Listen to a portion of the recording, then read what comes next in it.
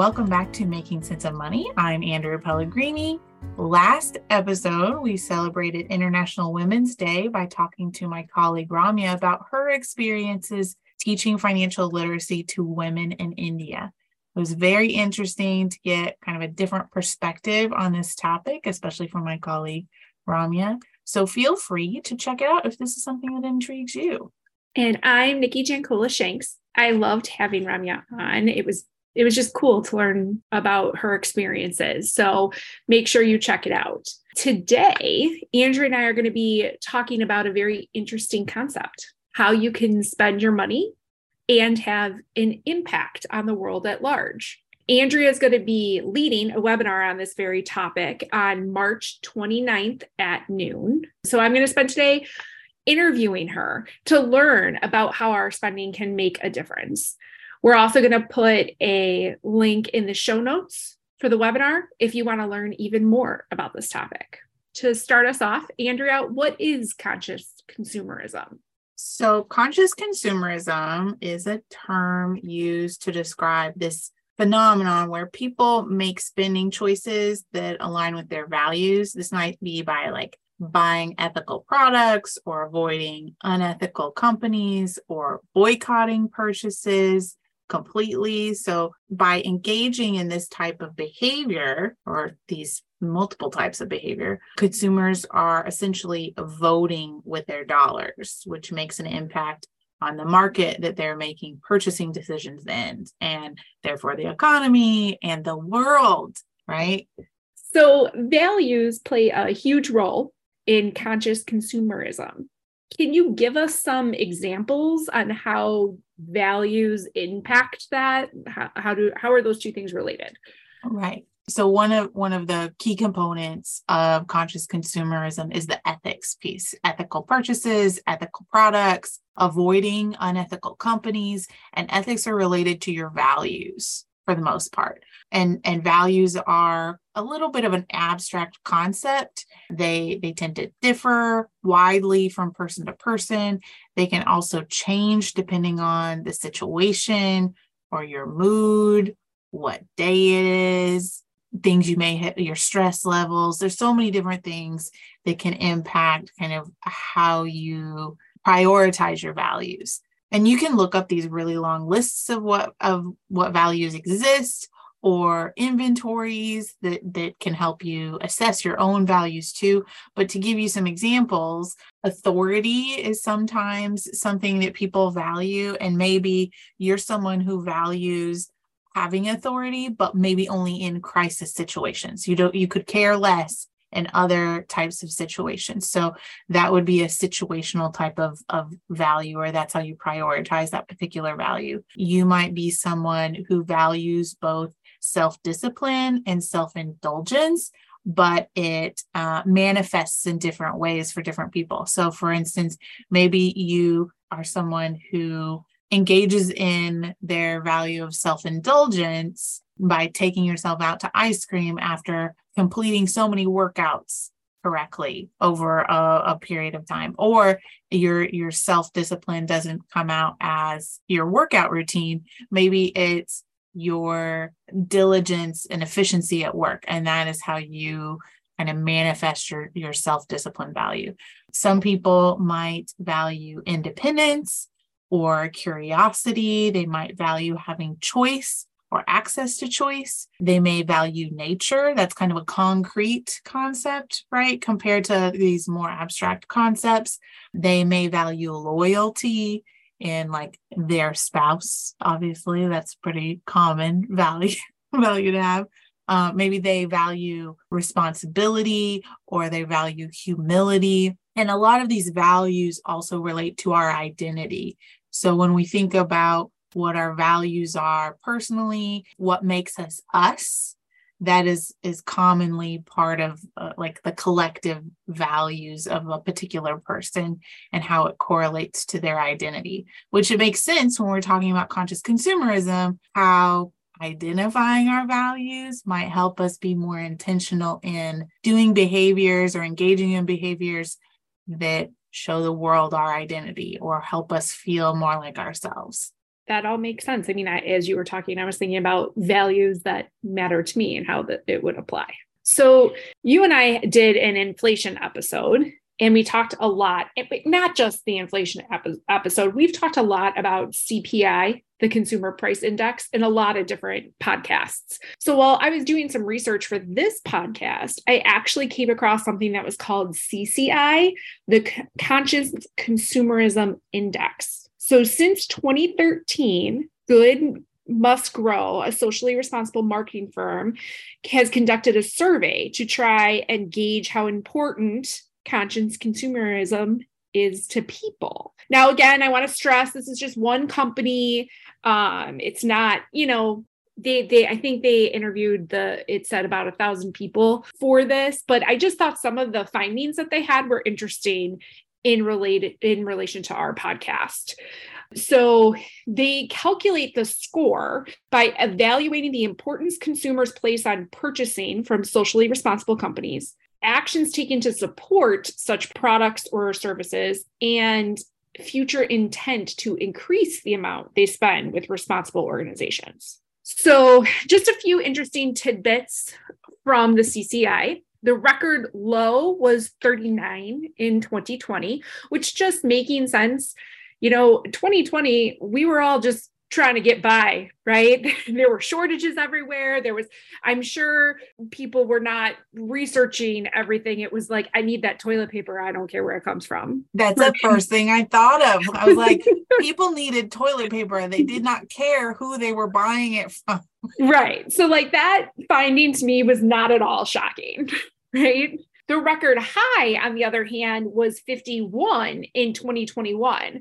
So it could be that maybe people were like, hey, things are starting to get a little bit back to normal now. Maybe that, swung the other way. This past year, it did dip slightly to 48. And the report made a very large point that this was due to the decrease in purchasing power among Americans. Inflation. Yep, tied to inflation. So due to things being more expensive, and sometimes products that are more socially responsible are more expensive for that reason, right? So due to inflation, people just couldn't always make that choice. And then I wanted to do some comparisons between 2013, which was the first year, and 2022. In 2013, 60% of Americans believed it was important to support socially responsible products and services. But in 2022, that number rose to 67%. And the report made a statistical significance that even moving 1 point for them was considered significant due to what they were trying to measure.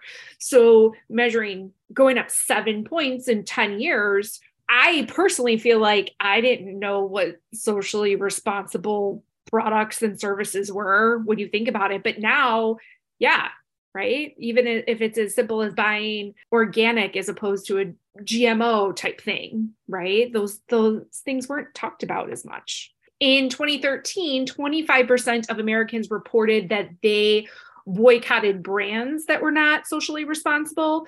And in 2022, that rose to 32%. I think that's significant. I think the thing that when I read that I automatically thought of 2013 to 2022, right? Like technology expanded so much in that time, right? Social media, like getting the word out that maybe this company is behaving in a way that I don't agree with, and spreading that to friends and families and strangers, right? Became a lot easier. That was the statistic that really drove that home for me, that I was like, yeah, I bet you technology played a part in that. Well, and technology has made it easier to compare options, right? And so you have access to more choices because you're aware of more options. Yes, very good point. And then I want to also talk, there was an area of decline actually from 2013 to 2022 that I found surprising. But then when I thought about it, I was like, okay. So in 2013, 89% of people thought that they were being green. I say think because that is a very high number. I think everybody wants to think that they're being green, But in 2022, only 81% of people said that. Now we could talk about that. Why did that go down? Like maybe because we know more now about what it means to be green. And we're like, I don't really do as much as I thought I was doing. So reducing the consumption of gas, energy, and purchases. In 2013, 79% of people said that they did. And in 2022, only 66% of people. That one was a little bit harder for me to swallow because I was like, really? I feel like hybrid cars are more of a thing. The areas of decline were interesting to me. However, what I was going to say on that is I know a lot in very recent years has come up about recycling. For example, I know my in-laws, they are huge recyclers, and their city actually is no longer doing recycling because of the way that their tiny town in Florida, had to take their recycling to it was like a series of and then it ends up in the ocean, that their city decided it wasn't worth it. So I think that stuff like that may also I know my in-laws are probably like, well, I'm not as green as I used to be, but that's also not my fault. Yeah, I went to Maine last fall, and the place we stayed at had previously had recycling, and they said they were just waiting on the municipality to find a option for recycling again, because it literally was not available during the pandemic at all. And it was so costly that it wasn't going to be sustainable for that community. I actually had that thought too. I would if we could have dug into if we were part of the people doing this interview, I would have asked some people are you harder in your, I know personally, we were not very green during the pandemic, just in terms of we were home. So we were watching a lot of TV. We were on our computer. You know what I mean? So how much did that impact some of these answers that you're like, well, we were home, so I kept my heat a little bit higher because we were home during the day, stuff like that may factor in. I think also people are recognizing that there's only a tiny impact that individual consumers can make on going green. And so unless companies are making changes with their packaging options, with their recycling opportunities, depending on what state you're in, no matter what we do, it's not going to be a big enough impact because companies make the largest impact on being green or climate friendly or, all these things that align with sustainable values. So, and then I'll end on this statistic because I think that this kind of ties into what we were talking about technology earlier. In 2013, only 6% of consumers trusted that brands who claim to be socially responsible actually were. And that number has increased to 18%. So again, I felt like that's kind of the exposure. You learn about stuff, you could look at more things and actually see labels on stuff that you may not. You could do that research a little bit, I think, easier on your own. Again, just wanted to stress this is just one survey. I kind of just found some of the numbers interesting for us to talk about today. And we will put a link in the show notes to the survey in case people want to read more about that company and how they calculate the CCI. All right, Andrea. So let's say I wanted to do this. I wanted to be more conscious as I make my purchases. What do I do and how do I go about doing it? There are lots of ways to do it. I actually learned a lot from your conscious consumerism index because I had not run across that before. So I think that is very interesting. If we're thinking about action items to be a more conscious consumer, there are a few steps you can take, right? One is reflecting on your values, because if you can't identify what your values are, you can't really engage in behaviors that align with your values. So defining what's important to you, looking for opportunities to practice what that value is. You'll probably have to do research on what you're already supporting with your dollars and your financial habits, and kind of see where maybe there's misalignment, maybe where you can change some of your regular spending habits to align better with your values. You might consider refraining from purchases if there's nothing that meets your needs and values, if it's an option, right? Well, I'm not saying starve yourself in order to align with your values if there's no organic options available. That is not what I'm saying. I'm saying consider what your options are, consider if there's something you can go without not buying anything.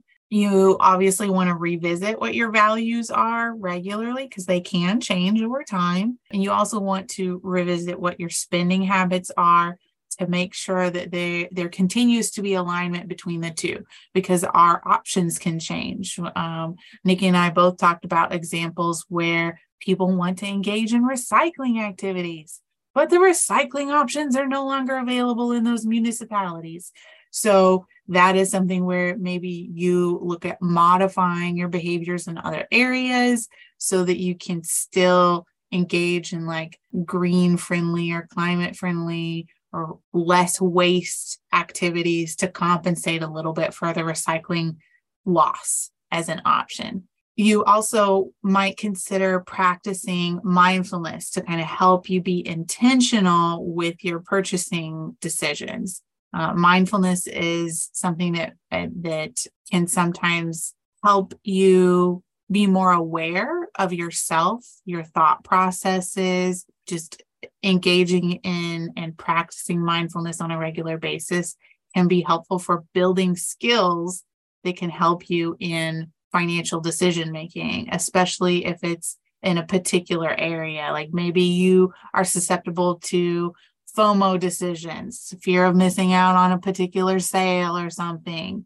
So there's some conversations in the financial well-being industry around mindfulness and how that can help you be more aware of your habits, more aware of what drives your behaviors, and help you kind of like bring it back, like check yourself before you go make a big decision that you might regret later. I think that there's one aspect of these different steps of being a conscious consumer that's a little bit complicated. And I think Nikki touched on it earlier when we were talking about the CCI's change in consumers' trust of brands who claim to be socially responsible. Even today, even though there's like things on labels and there's all these certifications, you still have to do a little bit of digging to do your due diligence on different companies or products that you want to support, because these certifications are everywhere. There's all kinds of sustainable certifications.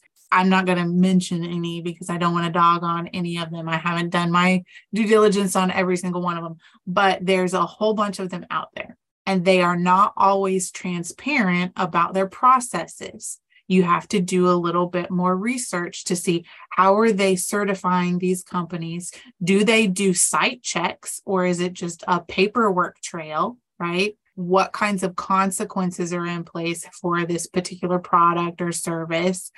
Legislation has changed a lot over the past 10 years. So that was probably one of the reasons why consumers are more trustworthy now of companies claiming to be socially responsible, is because governments are forcing them to be. But there's also there's industry standards that may not be legislatively demanding, but it may just be like, these are the industry standards. And so that will change by industry, but not like across multiple industries or across multiple products.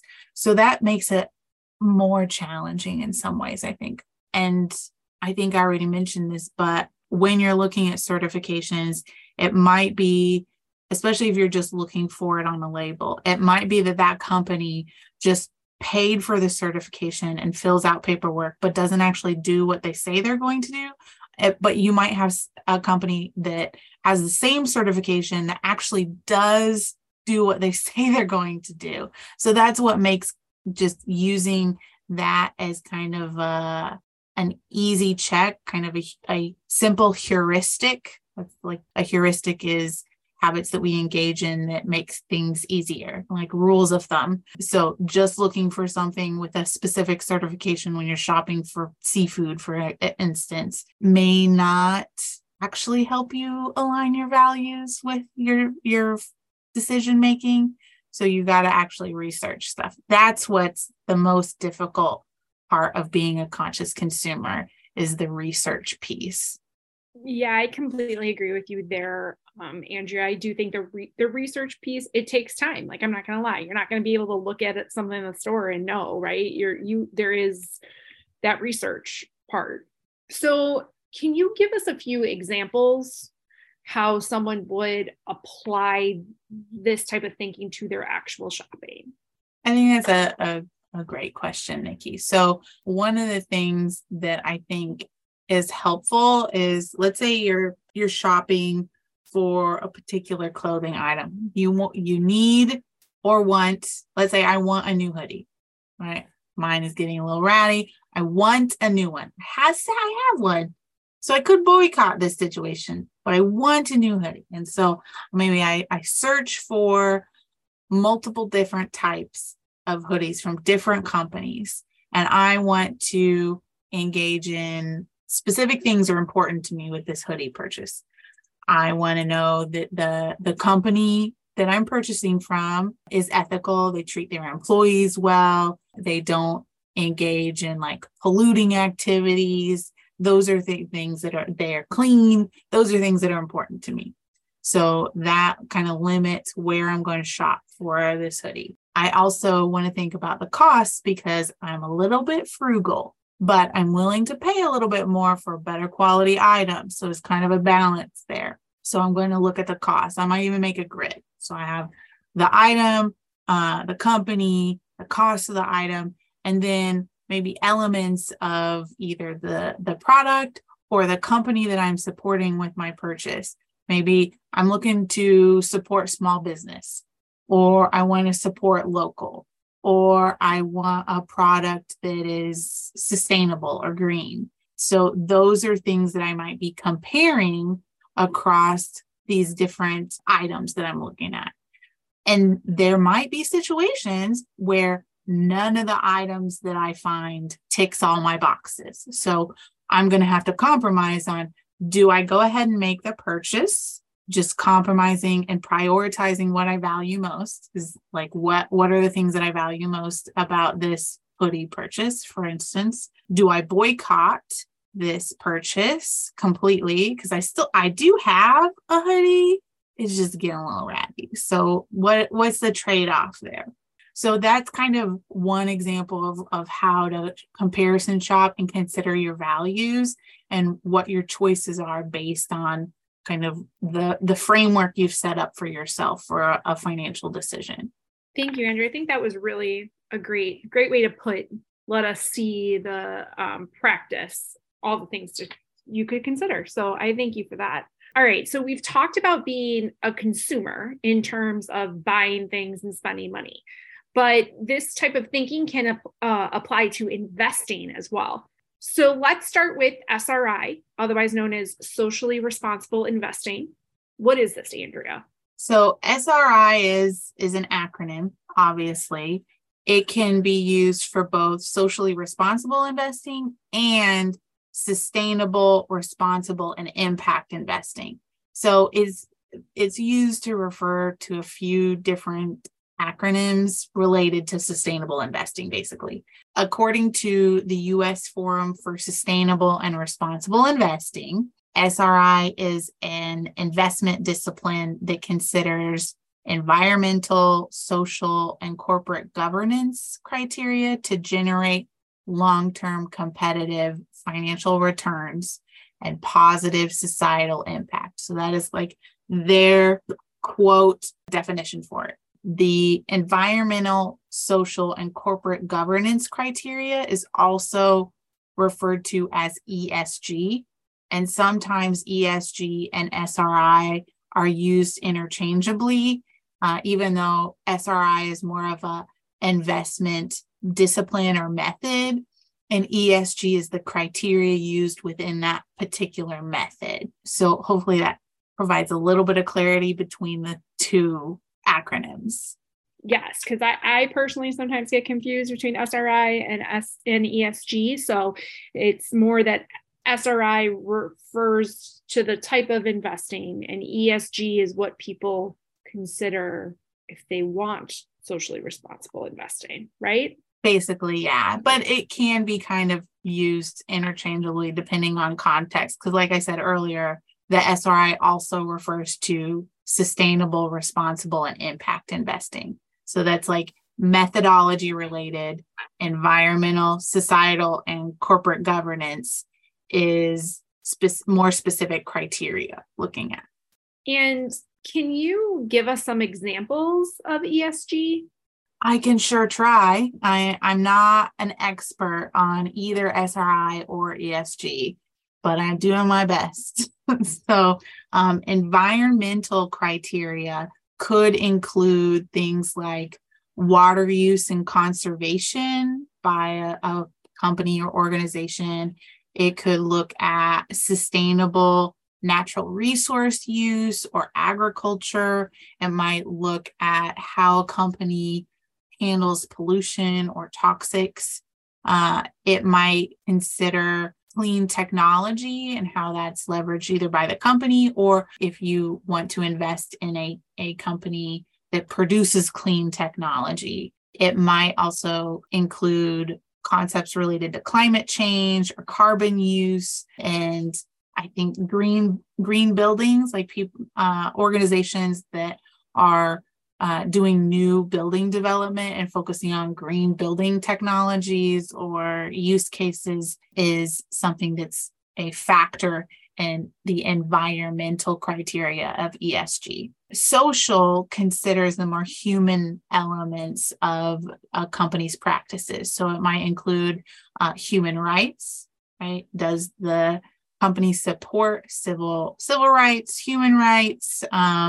What kinds of outreach do they do, or what practices do they have in place to support human rights? It might be the avoidance of tobacco or other harmful products that are known to the market. It might be that the company engages in community development. Maybe their headquarters is in a particular area and they purposely put their headquarters in an area that has a lot of low socioeconomic activity to try to increase economic development in that area. It also considers things like diversity and anti-bias issues. Benefits are a big piece of the social criteria as well. Benefits and pay, their labor relations, and how they deal with workplace safety, and if they prioritize that in their processes. So those are some of the social aspects for ESG criteria. And then corporate governance has to do with how they contribute to politics, how they compensate their executives, how diverse their board might be or their top leadership might be, what their anti-corruption policies are, and if they engage in audits to try to recognize where there is corruption in their businesses. And they might also consider the board's independence to make decisions as well. So there's all these different things that go into ESG criteria, and ESG criteria are becoming more prevalent in discussions of investment managers and brokers and what they are looking at when they're making decisions on how to manage portfolios.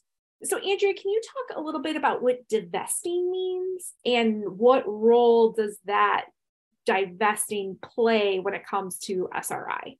Yes. So divesting is kind of the act of no longer investing in a particular organization, company, stock, whatever practice. It doesn't have to be specific to investing, but usually it's related to investing. So Webster's dictionary or Oxford Languages dictionary definition is to rid oneself of something that one no longer wants or requires, such as a business interest or an investment. So that when you're thinking about, let's say, your investment portfolio, and you're looking at what types of things are in your investment portfolio, and you identified that one of the companies that you bought 10 years ago, or the stocks you bought 10 years ago, the company is doing things that don't align with your values, you can sell that or divest from it in order to make your portfolio more representative of who you are as a person, or how you kind of view your values when it comes to supporting the market and what you want the world to look like. So to bring it kind of full circle, right? Like I opened up talking about how our spending could change the world. And this is talking about how our not spending or not investing in something can also help change the world. So very interesting. Do you have any last thoughts that you'd like to share with us? I think that we've touched on a lot of key elements that we're going to be discussing in more depth in the webinar on the 29th. I think the one thing that's probably more prevalent, or going to be more prevalent in the webinar, is the role that mindfulness can play in helping us to be intentional with our purchases, especially because when we're making financial decisions, we're kind of at the mercy of what's currently in our market, and that doesn't always give us a lot of choice. Right. And so I think that understanding that if we feel shame about a purchase, it doesn't make us a bad person. Right. If you've engaged in purchases in the past, or if you've made mistakes with your finances that don't feel like they align with who you want to be or how you view yourself, it's okay. You can get past it. There are lots of tools available to help you cope with that, maybe money shame. That it doesn't mean you're a bad person just because you feel bad about something. So I think that is probably the biggest thing, is our financial decisions and our habits. They're very complicated, and it's hard to change your habits. It's hard to establish new behaviors. And there are ways that you can cope with the challenges of making those changes, or cope with things that you have felt are mistakes in the past. Thanks, Andrea. I really appreciate you taking the time to let me interview you on this subject. I find it very interesting. Hopefully all of our listeners did too. And hopefully we'll see you guys on that webinar. And if not, that link we'll post in the show notes. It's always available at a later time as well, that if you can't make it live, you could still watch it. And as always, please like and subscribe to Making Sense of Money wherever you listen to your podcasts. Thank you guys.